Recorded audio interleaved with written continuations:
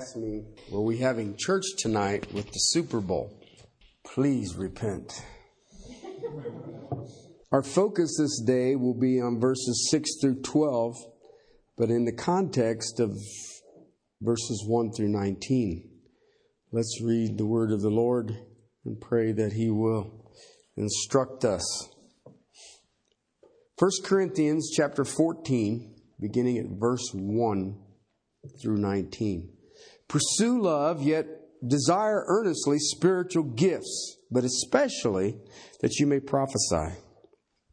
For one who speaks in a tongue does not speak to men, but to God, for no one understands, but in his spirit he speaks mysteries.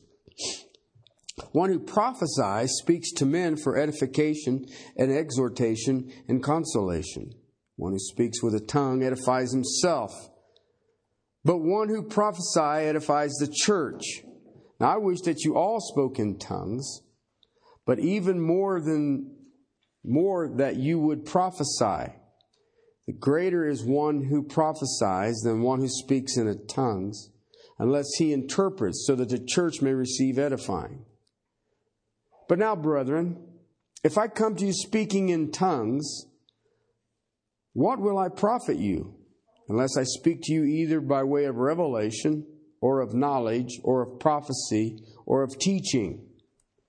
Yet even lifeless things, either a flute or harp, in producing a sound, if they do not produce a distinction in the tones, how will it be known what is played on the flute or on the harp? For if the bugle produces a distinct sound, who will prepare himself for battle? So also you, unless you utter by the tongue speech that is clear, how will it be known what is spoken? For you will be speaking in the air. There are perhaps many kinds of languages in the world, and no kind is without meaning.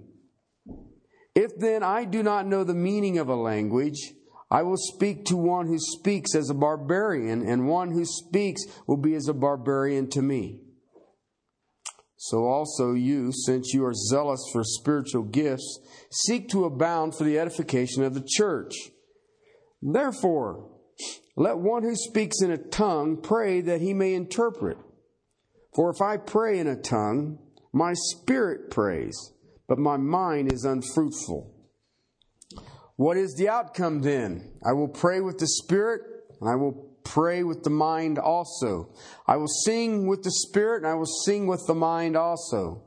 Otherwise, if you bless in the spirit only, how will one who fills the place of the ungifted say the amen at your giving thanks, since he does not know what you are saying? For you are giving thanks well enough, but the other person is not edified. I thank God I speak in tongues more than all of you. However, in the church I desire to speak 5 words with my mind, so that I may instruct others also, rather than 10,000 words with a tongue. Father, help us to hear. Father, help us to understand that you wish your people not to be ignorant of spiritual gifts. Father, help us to hear what your word says. Help us to understand what you have given us and you have graced us with. And Father, may we desire to walk in a manner worthy. And Father, may we walk to edify the saints that you have called to your glory and praise. Amen. We are looking at what I call the importance of the gift of tongues. We will look at the intent of the gift of tongues and the instructions for the gift of tongues. But right now we're in the middle of looking at the importance of this gift. And I have shown you that the importance of this gift in the first 5 verses is that it is secondary. It is a secondary gift. And the reason that it is secondary is that it is not for the whole. It is not for the body. It is not for believers. We have looked at this in depth, and he's coming out of chapter 13, and he give us a definition, a design, a description of what love is. And he says, you need to pursue love, because in chapter 12, he says, I want to show you a more excellent way. What is the more excellent way? The pursuit of love. Why? Because in the pursuit of love, you will have this overwhelming desire to edify the body of Christ. That is the key. The edification of the saints for the work of ministry, Paul told the church in Ephesus. And I see this today has been corrupted in the body of Christ. Whether it is in the experiential church or the liturgical church, either one of them have lost what love is, and they come to seek their own. This is for me. And we see it broken down here. Probably the single greatest statement in this whole of text is love does not seek its own, verse 5, chapter 13. And yet you've already looked at this book at length, and we have seen that this is a very self-centered group of people. He said, for one who speaks in a tongue doesn't speak to men but to a God. There's no definite article in there. It should be small, because a small God, it would be this ecstatic movement, this ecstatic babble that people believed that they would step into a spiritual realm and would be able to converse with a God. They had no idea what they were saying. But they were talking this deity's language, and they would speak mysteries. And it was worn as a badge of honor. I am spiritual. Look how spiritual I am. You see it today, brothers and sisters. You know the tragedy with this text is? For 2,000 years, there was no speaking in tongues. There wasn't even an issue with this. It is obvious there is a gift of tongues. In chapter 1, verse 7, he says, you are lacking in no gifts. You have all the gifts, even the gift of languages. And then in the early 1900s, some lady in Topeka began some gibberish, and everybody says, look at what we've got. And at first it was just what they call the holy rollers and the snake handlers. And now it's across the board. And it is worn as a badge of honor. Look how spiritual I am. And he says, but you know what? When you speak in a tongue, you are of no benefit. It is not for the body of Christ. Did you know that the gift of tongues is not even for a lost? Because the gift of languages is that if you were Ethiopian, all of a sudden I could preach the gospel in your language, and you would hear me, and you would understand. Listen, if I've got the gospel and you don't understand English, I am absolutely no benefit to you. Not only that, if you're saved and I'm not speaking your language, how am I going to help you? And that's what the Apostle Paul is getting at right now. He says, you've got people who are wrapped up in themselves in such a way that they have counterfeited even the true gift. Listen, one of the things that I've learned is it is dangerous to seek something God isn't giving. And I see people out there today who are seeking things that God isn't giving. And one of them is this quote-unquote gift of languages. You know, there's an interesting word study. If you wanted to do a word study, I'm just going to give you this. I'm not going to go through all the nuances of it. But if you go through these first 19 verses, you're going to see the Apostle Paul uses two terms. One is plural, one is singular. One is the word tongue, and one is the word tongues. If you go through it and look at the context of it, you will see that when he uses the word tongues, he's speaking to multiple languages. I read a survey that says there's probably about 3,500 languages on the planet Earth right now. And I know one of them, sort of. All right. But when he uses he uses the singular, it would be gibberish, because there's only going to be one gibberish. It may sound different, but it's always one. But the gift of languages are plural. That's just an interesting sidebar I thought you might be interested in. I have a motive in this text. I'm sorry. People say, well, you're not supposed to bring yourself into the text. My motive comes out of chapter 1, verse 1. I do not want you to be ignorant of spiritual gifts. Okay, and yet I can look at chapter 14 and I see another manifestation of the Corinthian carnality, the flesh. God started a new movement at Pentecost, Acts chapter 2. Why? And He cleared up something that He had done in Genesis chapter 11 when He confused men's languages.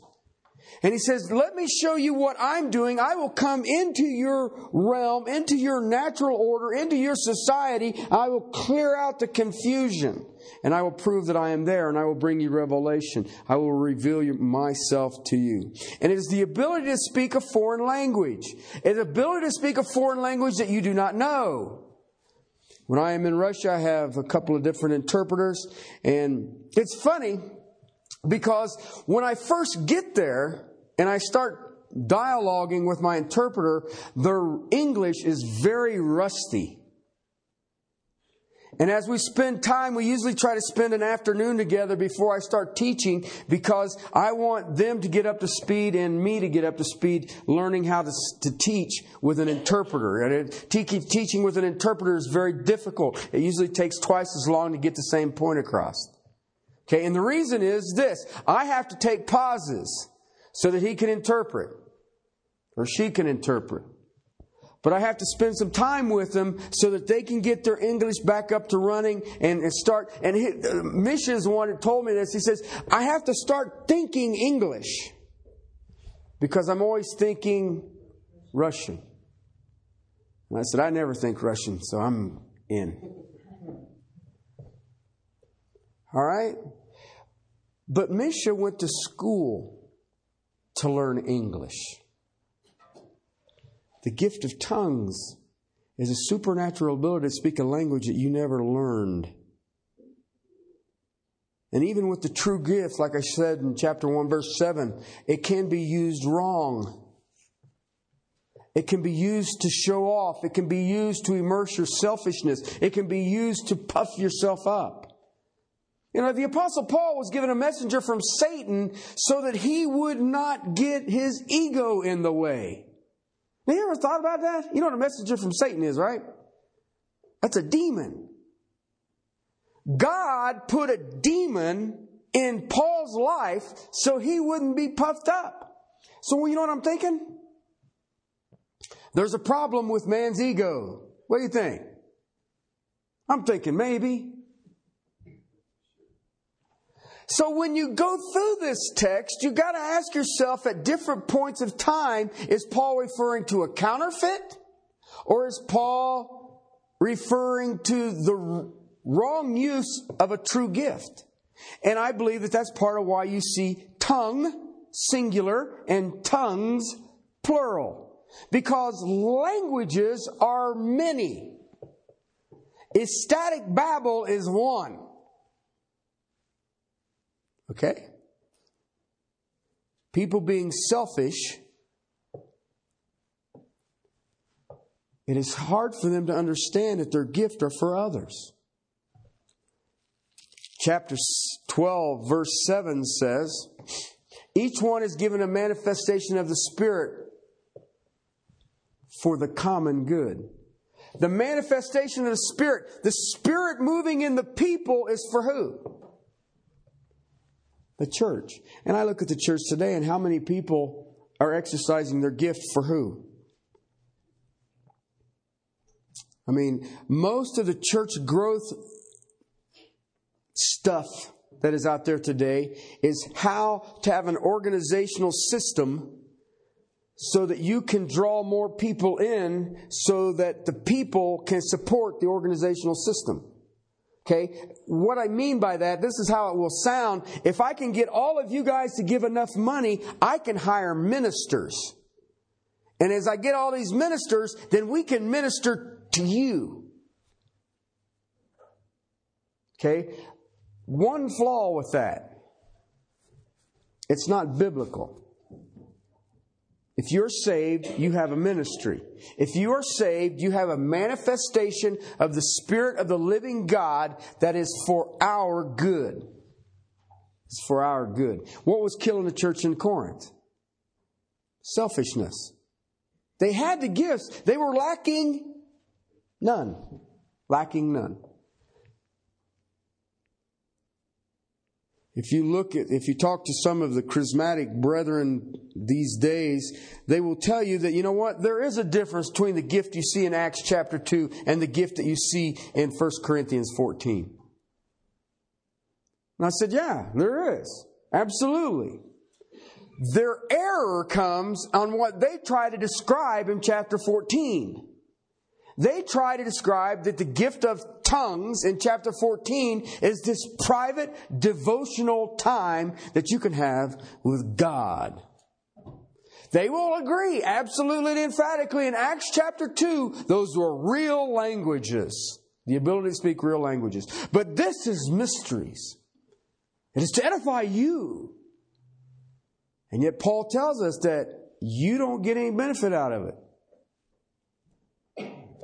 The terms are the same in 1 Corinthians 14 and in Acts 2. There's no change. If God was trying to say this is a private devotional language, He would have used the term private devotional language. He wouldn't have said, no, they're speaking in a language.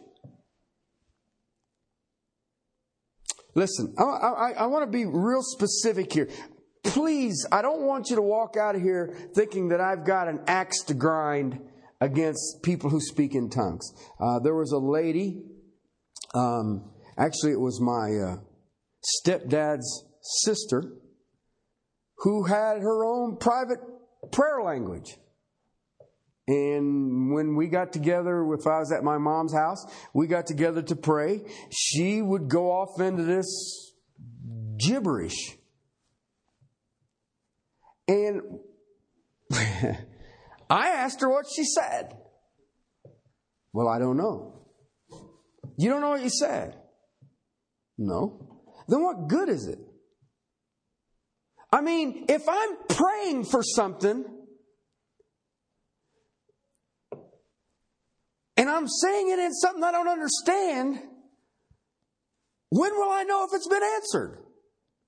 When I don't even have a clue what I asked for. And that's what I asked her.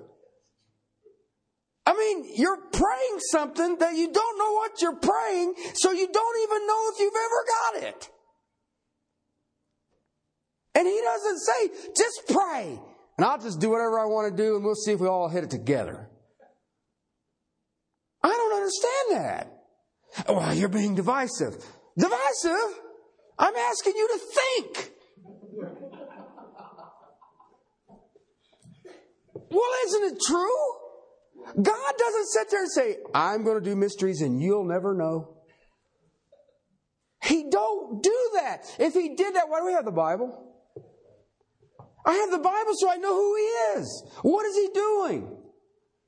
That I walk worthy, that I hear Him, I see Him, and I manifest the Spirit for the common good. But I see people who want to use this, that my devotions are more spiritual than your devotions. And then you ask them a simple question.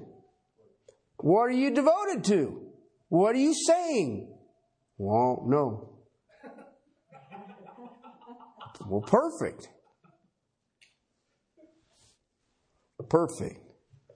Listen, the Corinthians could never have been manifesting the true gift in the state in which they existed. All right? Let me show you something. I want you here we go. I want you to think with me. Okay? I want you to try this on. Okay? Just think for a second. All right? Can a group of Christians who are worldly, divisive, opinionated, cliquish, carnal, fleshly, envious, argumentative, puffed up, self-glorying, immoral, compromising with sin, defrauding each other, depriving in marriage, offending weaker Christians, lusting after evil things, idolatrous, fellowshipping with demons, insubordinate, gluttonous, drunken, selfish towards the poor, discrediting the Lord's table, be expressing a true gift of the Holy Spirit. That was the Corinthians. And I was just quick. I mean, I just went through what we've gone through and says, could you be manifesting the Holy Spirit? No. you don't even know how to spell Holy Spirit. Listen, the believer either walks in the Spirit or the believer walks in the flesh. If they're walking in the flesh, what will they manifest? They'll look just like lost people. If they're walking in the Spirit, what will they manifest? Christ. Listen, if you walk in the flesh, you're not manifesting any true gift of Christ or His Spirit. And you definitely are not doing it in the power of the Holy Spirit. And there is a huge difference. Huge difference. Okay? So you come to chapter 14, you cannot conclude what you have here is a true gift. It has violated every basic truth about spirituality. How the gifts operate. I mean, in the first 13 chapters is to correct the Corinthian assembly. It is how to fix the church.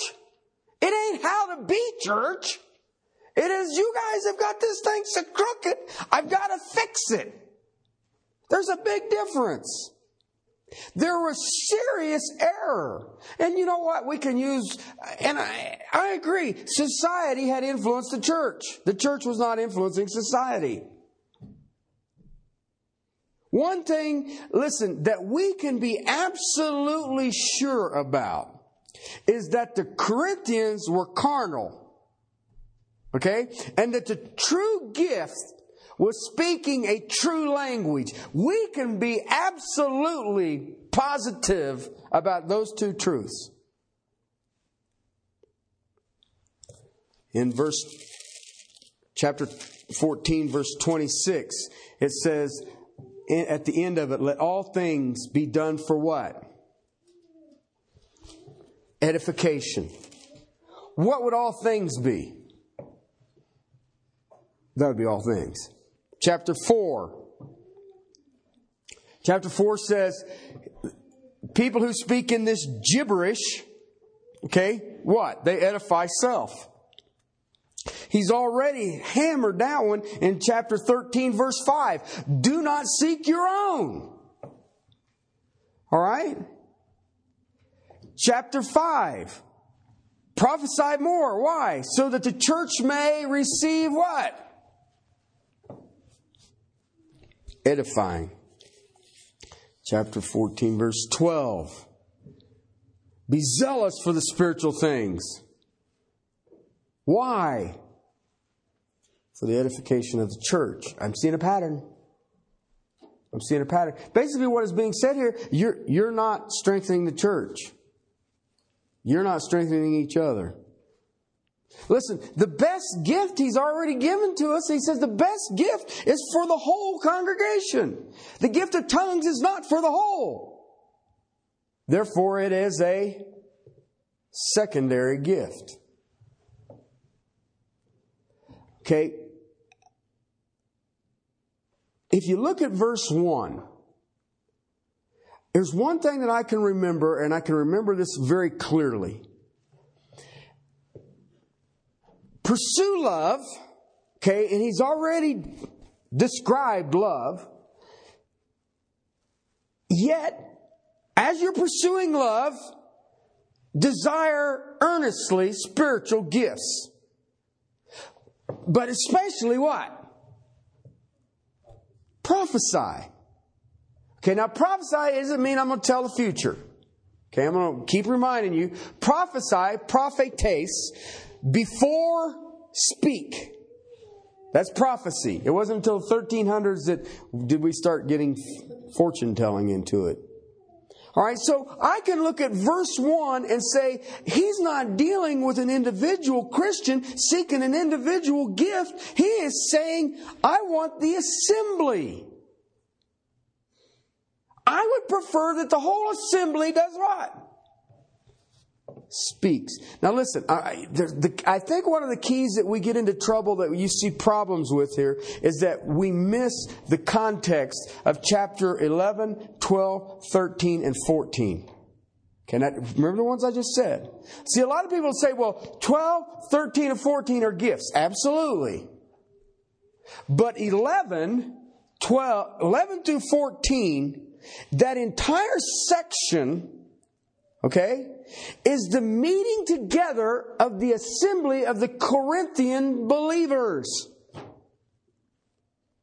All right? And none of those chapters, none of those verses in those chapters has anything to do with your private time, your individual time, or your own quiet time.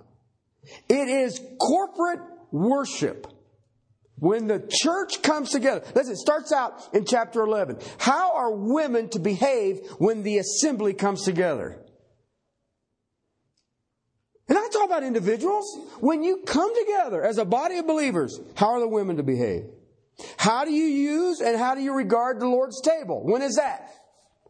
When the assembly comes together. How about your love feast or potlucks? How are you supposed to be when that all comes together? That's all in chapter 11. Chapter 12. How do you minister your gifts when the body comes together? You have corporate worship. How do you minister your gifts? Chapter 13. How do you manifest love when the assembly has come together? Chapter 14. How do I use the gift of languages when we meet together? So 11 through 14 is the church thing. It's not an individual thing. And people who try to take 14 and say, well, this is my individual time of devotional something, has completely dropped what the text teaches. You take 14 out and you want to relate it to your own private prayer language or your own private devotional language. You have to take it completely out of the context of what the letter was written. It is the meeting of the assembly. It is what church looks like. You seek that you may see prophecy manifest. A good church should have an emphasis on what? Prophecy. Why? In you prophesy, you are affecting the mind. It should be an overwhelming desire for a Christian to hear the truth of God preached. There should be nothing else. If nobody ever said nothing but they preached the word, that should be the overwhelming thing. And that's what he's getting at. Seek. Pursue earnestly. What? Prophecy. Paul told the Thessalonians, don't despise prophecy. Why? That's where you're going to be strengthened. That's where you will be built up. That's where you are edified. Chapter 10, we've already looked at this stuff, 23 and 24. All things are lawful, but not all things are profitable. All things are lawful, but not all things edify. Let no one seek his own good, but that of his neighbor. And you're telling me that in chapter 14 he says, go get your own private prayer language? He ain't not trying to stir these people to being selfish. He's trying to break them of it.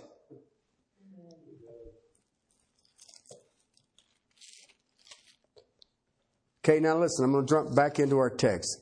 By the way, that was just introduction. I was like, gee, many crickets. Verse 6. Now, brethren, if I come to you speaking in, it's plural. multiple languages. What will it profit you unless I speak to you either by way of revelation? Okay, I'm going to reveal something in your language. Or of knowledge. Okay, I'm going to teach you something that you did not know in your language. Or of prophecy or of teaching. All right? See,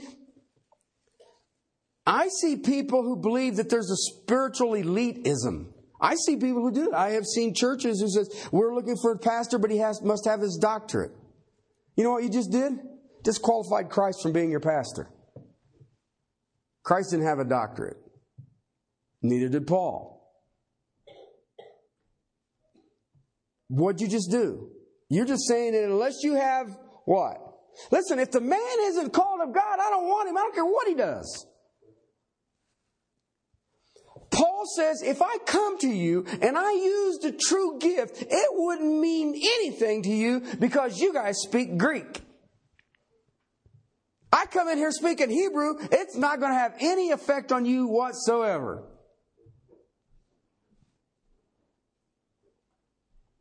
That's basically what he says. He says, I speak languages more than all of you. He says, but if I don't come speaking your language, what good is it going to do you? None. Absolutely none. Okay? Look what verse 7 says. Yet even lifeless things. It's literally in the Greek, it means soulless. Has no soul. Okay? Listen, basically what this is why I love Paul. This here has got dripping sarcasm. I like sarcasm sometimes. My wife doesn't. That's why we're together. Yet even lifeless things, either a flute or a harp, in producing a sound, if they do not produce a distinction in the tones, how will it be known what is played on the flute or on the harp? You know what's amazing? We have two good piano players in the church, my wife and Faustina. Do you know what's amazing about those two? I can play the same notes they play. But how's come nobody wants me to do it?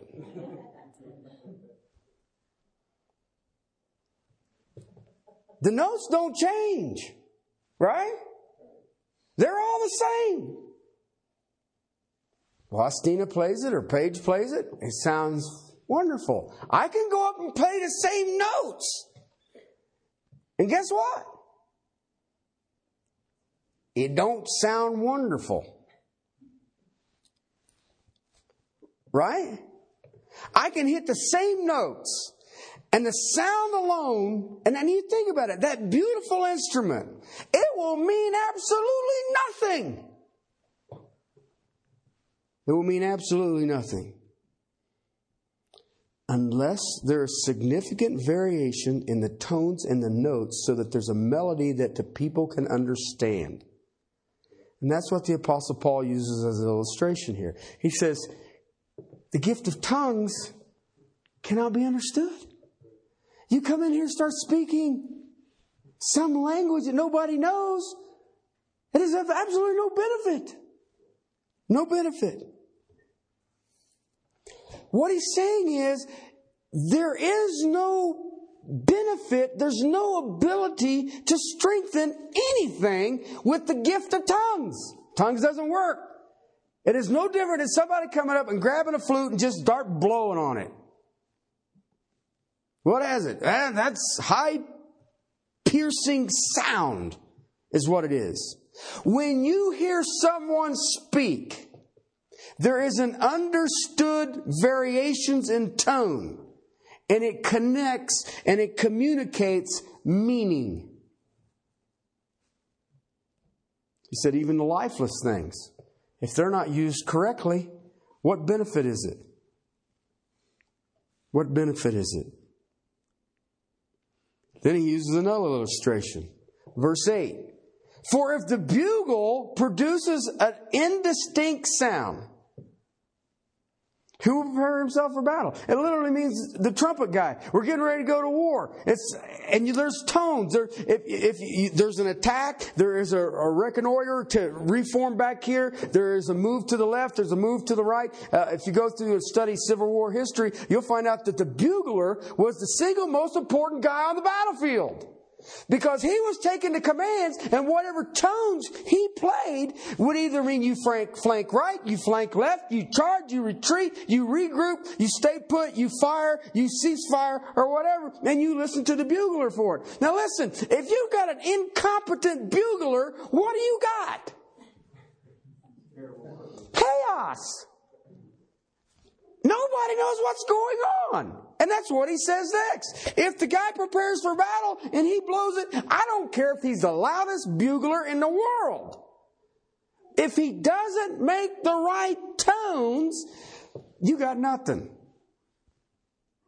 You've got nothing. The whole military has no idea what to do. And that's just basically what Paul says here. The bugle produces a distinct sound. Who will prepare himself for battle? If he ain't playing it right, what are you guys doing? I mean, how would you like to have the military getting ready to line up? There's one side, here's one side, we're ready, and the guy starts playing taps. Dude, what does that mean? I think we've been whooped.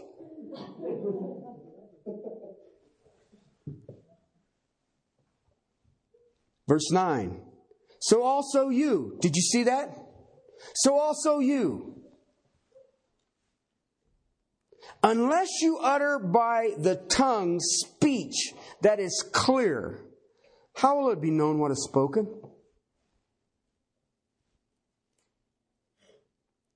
For you be doing what? It literally means just blowing air. You'll be speaking into the air. What does that do? What did that accomplish? Nothing. It's only air. See, the use of the true gift, only when it's interpreted or somebody there understands that language, it has no benefit. No benefit. The bugle, he used a military term. If you got a bugler, he ain't got it figured out, you're in a trouble. And that's what he's trying to get at. You can have this elegant harp. Have you ever seen one of them big harps? The great big ones? There's a lady at SGA who plays one. And I mean, it's got way too many strings on it. Okay? And yet, you can listen to her get ready and kind of boing, boing, boing, bing. And you're like, yeah. All right, then all of a sudden she starts playing. And then all of a sudden you start hearing songs that you can hear. How great thou art. Come thou fount of every blessing. You start listening to this and you start saying, wow, that's cool. You know what? I can play the same notes she does, but I bet you would never hear, come thou fount of every blessing. You'd be saying, oh, I don't know where the blessings are. See, listen, the text here, beginning in verse 11 through 14, Paul is trying to get these believers to recognize and to realize that the purpose of the gifts of the Spirit are to proclaim the gospel to the unsaved and to teach the truth to the saved. Anything other than that, you are an incompetent bugler. And you're going to accomplish nothing. Accomplish nothing. He's trying to break down a barrier. There's a barrier that exists in Christendom, and I see it today. And it is, one is ignorance. I do not want you to be ignorant of spiritual gifts. Another one is what I call emotion. We believe that God moves, I'm emotional. Now listen, He will move on your emotions. I don't ever downplay that. But if you think to be in His presence is emotional, then here's the emotion you need to be looking at. Scared out of your wits. Because every time I see people get in the presence of God, they're chicken. Whether it's on Mount Sinai, whether it is Isaiah receiving the hot coal on the lips, whether it was John on the island of Patmos, whatever it was, when the boys were in the boat on the Sea of Galilee and the waves are crashing over the front of the boat and Jesus was up front taking a nap, and He says, we're going to drown, we're going to die, and you don't care, you're up there snoozing. and he stands up and says, be still, and the water went flat, it says they became extremely afraid. We got God in our boat. I'm getting out. Okay? And I don't see that. We want some kind of liver quiver. We want the hair to stand up. And I got news for you. Every time I see God make an appearance, hair does more than just stands up. There's a common phrase that you see all around it, and it starts with this. Whoa. When you go into the presence of God, you'd better be going in there going, whoa. And everybody says, well, when you see Jesus, what are you going to do? Same as the rest. Whoa. I'm hitting the ground. I'm hitting the ground. Well, but I don't care. I guarantee you, I'm going to hit the ground. And it may take me my first 1,000 years in heaven to get my forehead up off the ground. Why? That's emotion. That's emotion.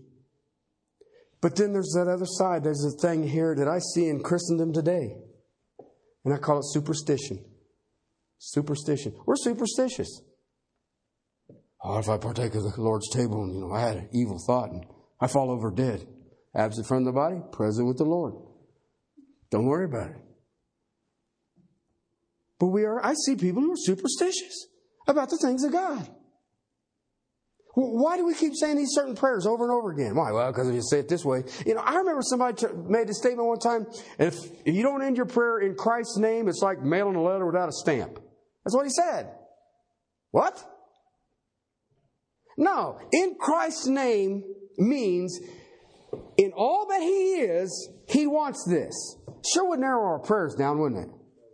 They don't get as much verbiage in it. Why? Because I can say in Christ's name, because I know emphatically this is what Jesus wants. Okay? But there are people who are superstitious. Well, you got to put in Christ's name on it. Or you got to do it this way. You got to do that. Why? We're superstitious. We're no different than the Corinthians. The Corinthians were running on ignorance. The Corinthians were running on emotion. And the Corinthians were running on superstition.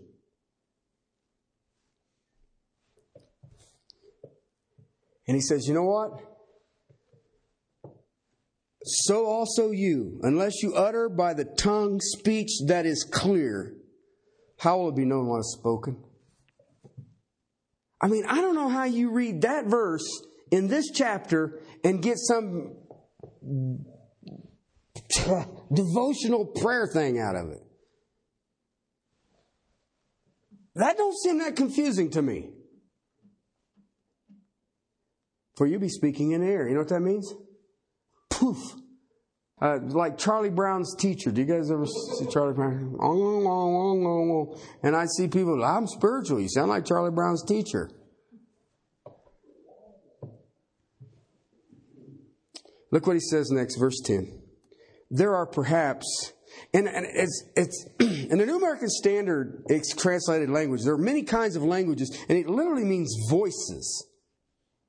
There are many kinds of voices in the world. Okay? And then he makes this statement. They all have meaning.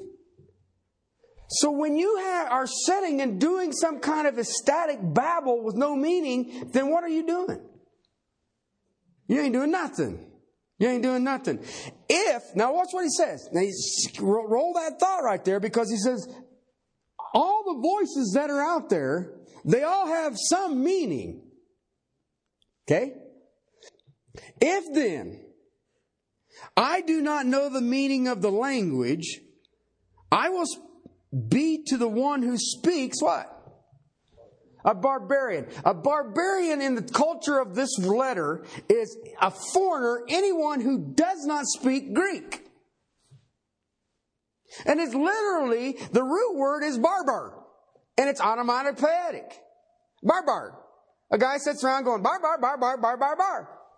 What'd he say? I don't know.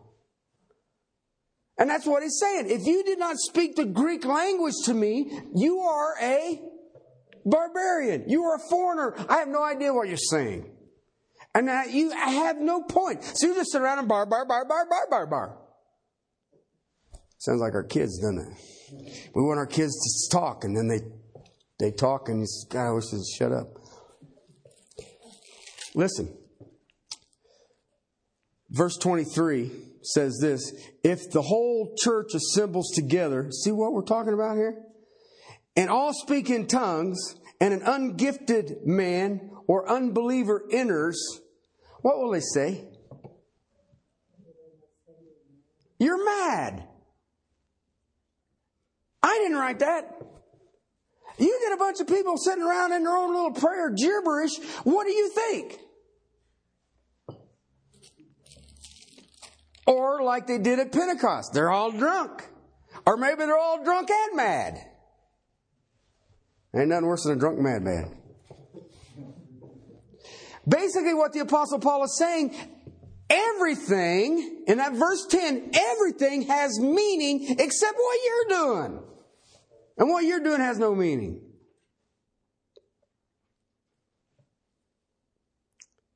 You might as well be a barbarian. And I'd be a barbarian to you. Verse 12. So also, you, since you are zealous for spiritual gifts. Listen, there is a huge move to be zealous for spiritual gifts. I have got no problem with that whatsoever. I think that's a great idea. That's one of the greatest ideas I've ever heard. I think we all had zeal for spiritual gifts. Zeals for the empowering of the Spirit of the living God for the work of ministry. Perfect. That sounds great to me. But then he says this: seek to abound for the edification of the church. You want to have spiritual gifts? Great. You want to do it in the power of the Holy Spirit? Great. He was there at the creation. He was there at the maintaining his and sustaining of existence.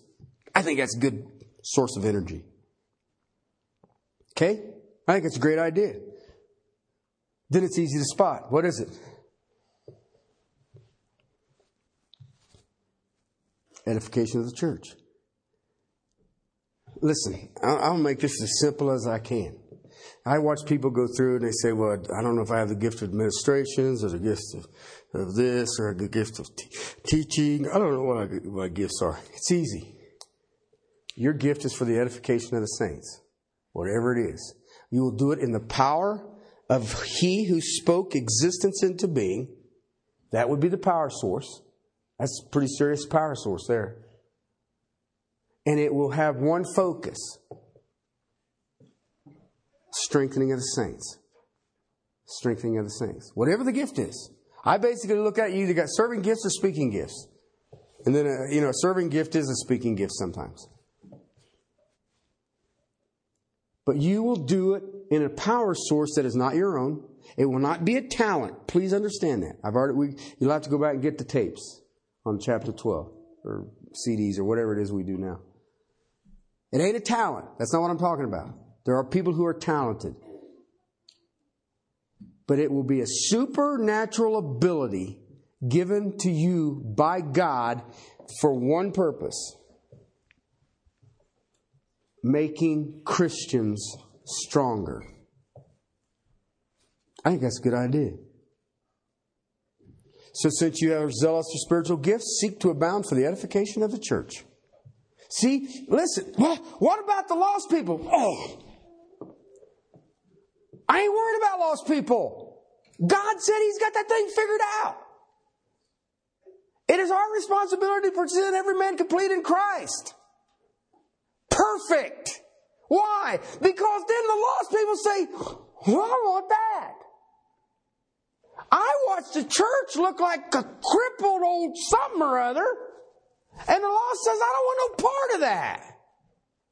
When the church starts taking care of its own, then the lost will be drawn because they're going to say, look how they love one another. That's how it works. It ain't standing around handing out tracts or street preaching. You and I should be so consumed with trying to strengthen each other that lost people are going to be attracted by what you're doing. And they want to be part of it. That's the church. See, prophecy is for the whole. Tongues is not. Tongues can't be understood. Even if you take a soulless thing and you don't play it right, it's just noisy. Next week I'll show you that tongues are emotional. And God wants our minds. And He will strengthen you through your mind. Father, I praise You for Your word. I praise You for the amazing things You do. Lord,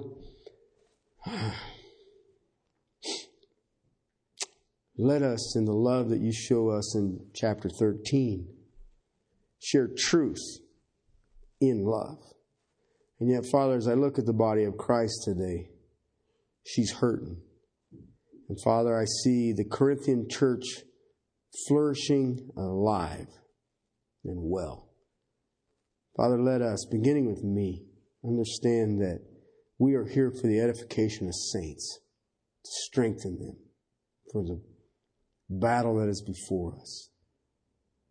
And Father, may we, in the power that spoke existence into being, operate to the manifestation of Jesus Christ, individually and collectively, as the body of Christ, the bride of Christ, Your precious church.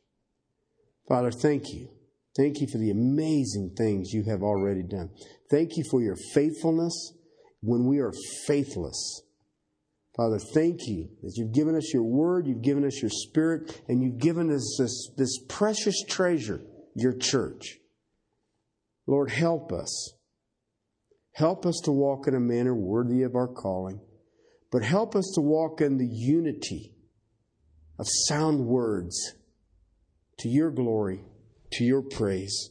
In Christ's name, amen.